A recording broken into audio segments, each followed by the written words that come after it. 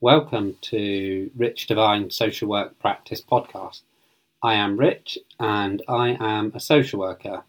This podcast is about practice-related issues, self-development and transformation.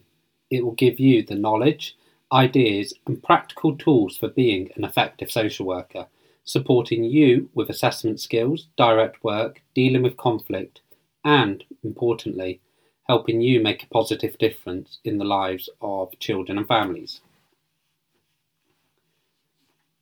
So today I'm going to be talking about the term she prioritises her own needs above her children. Before I get into that, however, I've been thinking that I might have a segment of the podcast at the beginning where I provide a little bit of an update or reflect on something that's happened in work or share a piece of learning. And one of the things that's been occurring for me this week is I've had a lot of deadlines and a lot of work to do, and I've just found myself constantly projecting myself into some imaginary future where I will no longer have to have the current level of concern or the anxiety or the stress about the work that I have to do at the moment. And Eckhart Tolle, a spiritual teacher, whose book The Power of Now is probably one of the most profound books that I've read, he writes that stress is caused by being here but wanting to be there, or being in the present and wanting to be in the future. So you can think about this in a couple of ways. One is on a macro level. So to give an example, when I was a student social worker, I wanted to be a qualified social worker. When I was a qualified social worker and I was working with children in need, I wanted to be more like my experienced colleagues who were working with children on a child protection plan. Soon after I'd become a social worker and I was settled into that role, I then wanted to be a senior social worker. On a more day-to-day basis, on a micro level, if I'm working on a report due Thursday and it's only Tuesday, I want it to be Friday so I don't have to be concerned with the report. When Friday arrives, I want it to be the weekend. The problem is that when the moment I previously desired arrives, then a new situation or desire emerges. And then I found myself again caught up thinking about a moment in the future that promises finally to offer me contentment and freedom from anxiety. And so some of my stress, not all of it, but some of my stress is self-generated as a consequence of this type of thinking and derives from a dissatisfaction with the present moment. And so this week in particular, I'm finding that I'm constantly having to pull myself back into the present moment and enjoy or concentrate on what is in front of me at any given moment in time. Because otherwise, I will run the risk of wishing my life away in the sense of wanting to be at some point in the future. So that's my little update, my little life update. I need to get a name for this segment, and then maybe I need to get some transition music to transition me into the next segment. So as you can see, this is a really well thought out and planned podcast that you're listening to, rather than me just making it up as I go along. So she prioritises her own needs above her child's is a phrase that I want to reflect on. In general, I am cautious in analysing the meaning of words, statements and phrases in children's social work. Language is a fundamental element in shaping and defining our own experience as well as the experience of others. I worry, however, at times disproportionate attention is given to language because it is relatively easy to adjust, at least compared to the system which generates the language. In a book by Alex Fox called In a New Health and Care System, he writes changing the language used within organisations and systems can often be a substitute for changing behaviour and beliefs, with the new, softer sounding language adding a coat of irony to unyielding bureaucracies. To give one example, there has been attempts, and quite successful ones, at changing the language used for children in care. For example, family time has been advocated and adopted in lots of local authorities as a more preferable term than contact. Family time certainly does sound less detached and clinical than contact. However, neither terms used within common ways of talking. When a person who's not in care spends time with their family, you would never hear them say, "I'm seeing my mother this afternoon for family time." Crucially, however, the term doesn't change the experience for children in care spending time with their family. The term contact or family time will mean what meaning the children attributes to the word as a result of his or her experience. And so I think that the children in care would prefer that we improve the quality of the relationships that they have with their family, as well as improve some of the settings, rather than simply change the term used to explain the time they spend with their families. With that said, some phrases are commonly used and often without much awareness that have significant implications or connotations and are deserving of attention. And I think the phrase, "she prioritises her own needs above her child's needs," is one of those phrases. Now, I've used this term countless times, so I'm not therefore sitting on a pedestal and condemning those that have used the term. Rather, I'm sharing a recent or relatively recent evolution in my thinking on this. Now, the phrase, "she prioritises her own needs above her child's needs," it's not that the phrase is untrue, but that it is true for everyone, irrespective of their circumstances. Every parent prioritises their own need before their child. It's quite hard to care for children unless you are psychologically adjusted and relationally supported. For some parents, however, the options available to them to tend to their own needs in order to tend to their children's needs is compromised because of domestically abusive relationships, unresolved psychological distress, and or limited resources available to them, whether that be relationally, materially, and financially. So to explain this a little further, I will explore two areas in which this term is commonly used.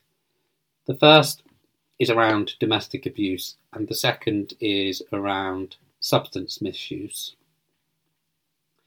To begin with domestic abuse, first of all, it's worth mentioning that there are different types of domestic abuse. However, for the purposes of today's episode, I'm going to be referring to coercive and controlling domestic abuse perpetrated by men against women. The term in question is used almost exclusively with women, in which she is alleged to place her need to be in an abusive relationship above her need to safely care for their or her child. It is now commonly understood that domestic abuse, that is, controlling and coercive interpersonal behaviour, has insidious, pervasive and devastating effects on women's sense of self. The pattern of behaviour by the perpetrator often leaves women highly fearful, hypervigilant and predisposed towards placatory behaviour as a way of avoiding and or minimising psychological or physical harm. In other words, she has to prioritise the need of the abusive partner above her own. Inadvertently, because domestic abuse is harmful to children, the claim in this scenario is that she is prioritising her need to be in a relationship, in particular an abusive relationship, above the children's need for safety. And I think Aside from placing disproportionate responsibility upon the woman for the children's safety, we have also established that she's not necessarily prioritising her need. She's prioritising the need of the controlling and coercive individual. Furthermore, some research has found that women implement strategies in the context of their abusive relationship that function to protect their children, and this would compensate for the harmful effects of domestic abuse. This is referred to in the literature as adaptive maternal compensatory behaviour. It was actually a topic of the dissertation I did when I was at university back in 2010. And what that basically shows is that mothers attempt to protect and mitigate against the effects of domestic abuse, often in extremely difficult circumstances and sometimes with an increased risk to themselves. And what that shows is that they prioritise the child above their self. And this can often be overlooked, and instead mothers can be judged as prioritising their needs above their own, failing to protect, and experience child protection services as blaming and punitive. So at the very least, I think when we're involved with children who are experiencing domestic abuse, we need to take into consideration, or at least explore the possibility, that although that will be harmful, the mother, if she's in a relationship with a controlling and coercive and sometimes violent perpetrator, may also be going out of her way to shield the child from some of the effects of the domestic abuse.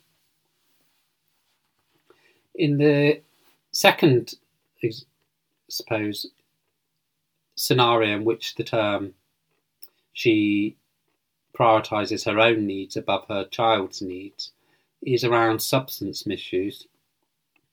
Now, it is perhaps slightly harder to make the case that parents who misuse drugs and or alcohol are not prioritising their needs above their children's, in part because of the widespread and often implicitly embedded societal view that alcohol and or drug addiction is born out of self-determined decision-making, conscious, thought-through, albeit morally flawed desire for hedonistic pleasure. However, missing from this kind of viewpoint is the obvious and inevitable outcome of chronic drug and alcohol use, which is misery, unhappiness, poor mental and physical health, poor relationships and early death, just to name a few. You would have to be an absolute pathological sadomasochist to choose this.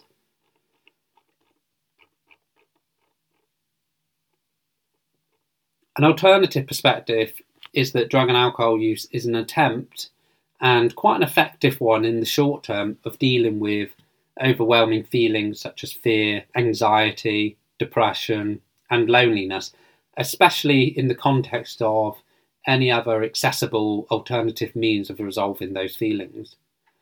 As pointed out by Gabor Mate, the question is never why the addiction, but why the pain. So with this understanding, problematic drug and alcohol use can be reconceptualized as a solution to a deeper underlying psychological, material and environmental problem. And if it's not an unmet psychological issue, then consideration can also be given to the social context. Typically, it's both. There's a book called Chasing the Scream by Johann Hari, and he, in this book, described a study by a Canadian psychologist called Dr. Bruce Alexander, and the experiment was referred to as the Rat Park experiment. And so I'll just summarise that quickly. In one study, rats were placed into a cage with water and heroin or cocaine, and the rats compulsively devoured the heroin or cocaine and eventually died. From this study, it was concluded that drugs are inherently chemically addictive, and anyone who consumes them will just follow a linear, unidirectional pathway to addiction. However, in a subsequent study, rats were placed in a cage once again with water and heroin or cocaine. This time, however, the rats were provided food, a hamster wheel and toys, a comfortable bed, friends and sexual mates. And in this scenario, the rats did consume drugs, but only intermittently, and none of the rats died. To further illustrate his point, Johann Hari also referred to the Vietnam War, where 20% of American troops used heroin regularly during their duties in Vietnam. And at the time, it was anticipated that hundreds of thousands of troops were going to return to America with problematic and serious drug addictions. Instead, all of the evidence indicated that the vast majority stopped using heroin once they returned home. When the troops were no longer in a dangerous and deprived social context, they were no longer compelled to use drugs to cope. It's the human equivalent, essentially, of the rat park experiment. And that leads Hari to conclude that the opposite of addiction is not sobriety, rather the opposite of addiction is human connection. Therefore, parents are meeting their psychological and social needs through the only effective means at their disposal. Arguably, they were deceived into believing that drugs and or alcohol could remedy their difficulties, drawing upon them as a self-protective coping mechanism. Subsequently, they become addicted and in some cases incapable of reducing or abstaining despite the obvious and deleterious effects and a whole host of secondary problems unconnected to the original problem that they were attempting to resolve. In a book called Memoirs of an Addicted Brain, a neuroscientist and former drug addict Mark Lewis writes that addiction is an attempted shortcut to get more of what you need by condensing what you need into a single monolithic symbol. The drug, or other substances, stands for a cluster of needs for warmth, safety, freedom, and self-sufficiency. So, to bring this to a conclusion,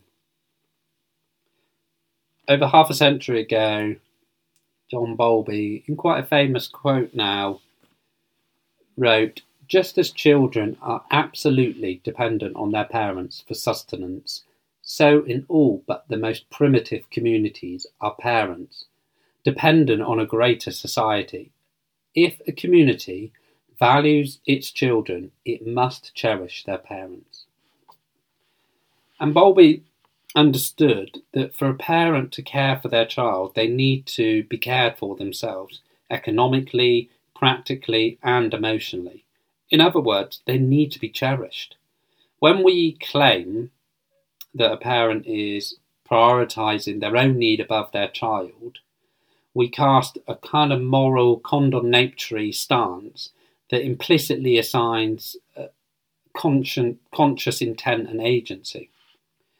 When we recognise, however, that they are attempting, or more accurately, I think, being compelled to deal with dangerous relationships and often or unresolved psychological distress, often in the context of deprivation and relational impoverishment, then we can reframe the issue and hopefully from this develop a more ethical and meaningful set of interventions. Patricia Crittenden, who was heavily influenced by Bowlby, suggests that to help parents, this is her quote, not mine, my words, to help parents, we need to understand them as people who have children, as opposed to seeing them existing solely in terms of their ability to fulfill their children's needs. In other words, parents have needs other than caring for their child, and opening up a dialogue about those needs, desires and wishes is perhaps the first step that we could take. And such a step might just take us in a radically different direction than we would otherwise.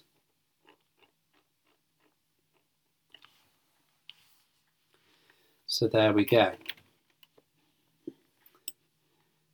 Now, this is where I need some more music to transition into my next segment. I really want to question and answer section at the end where I respond to questions that practitioners or anybody in social work actually has, and I will give a go at trying to answer those questions.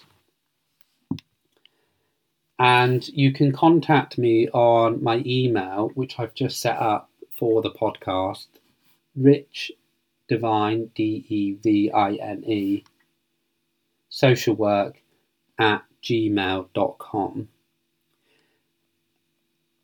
And I just want to end on some lovely feedback that I've received,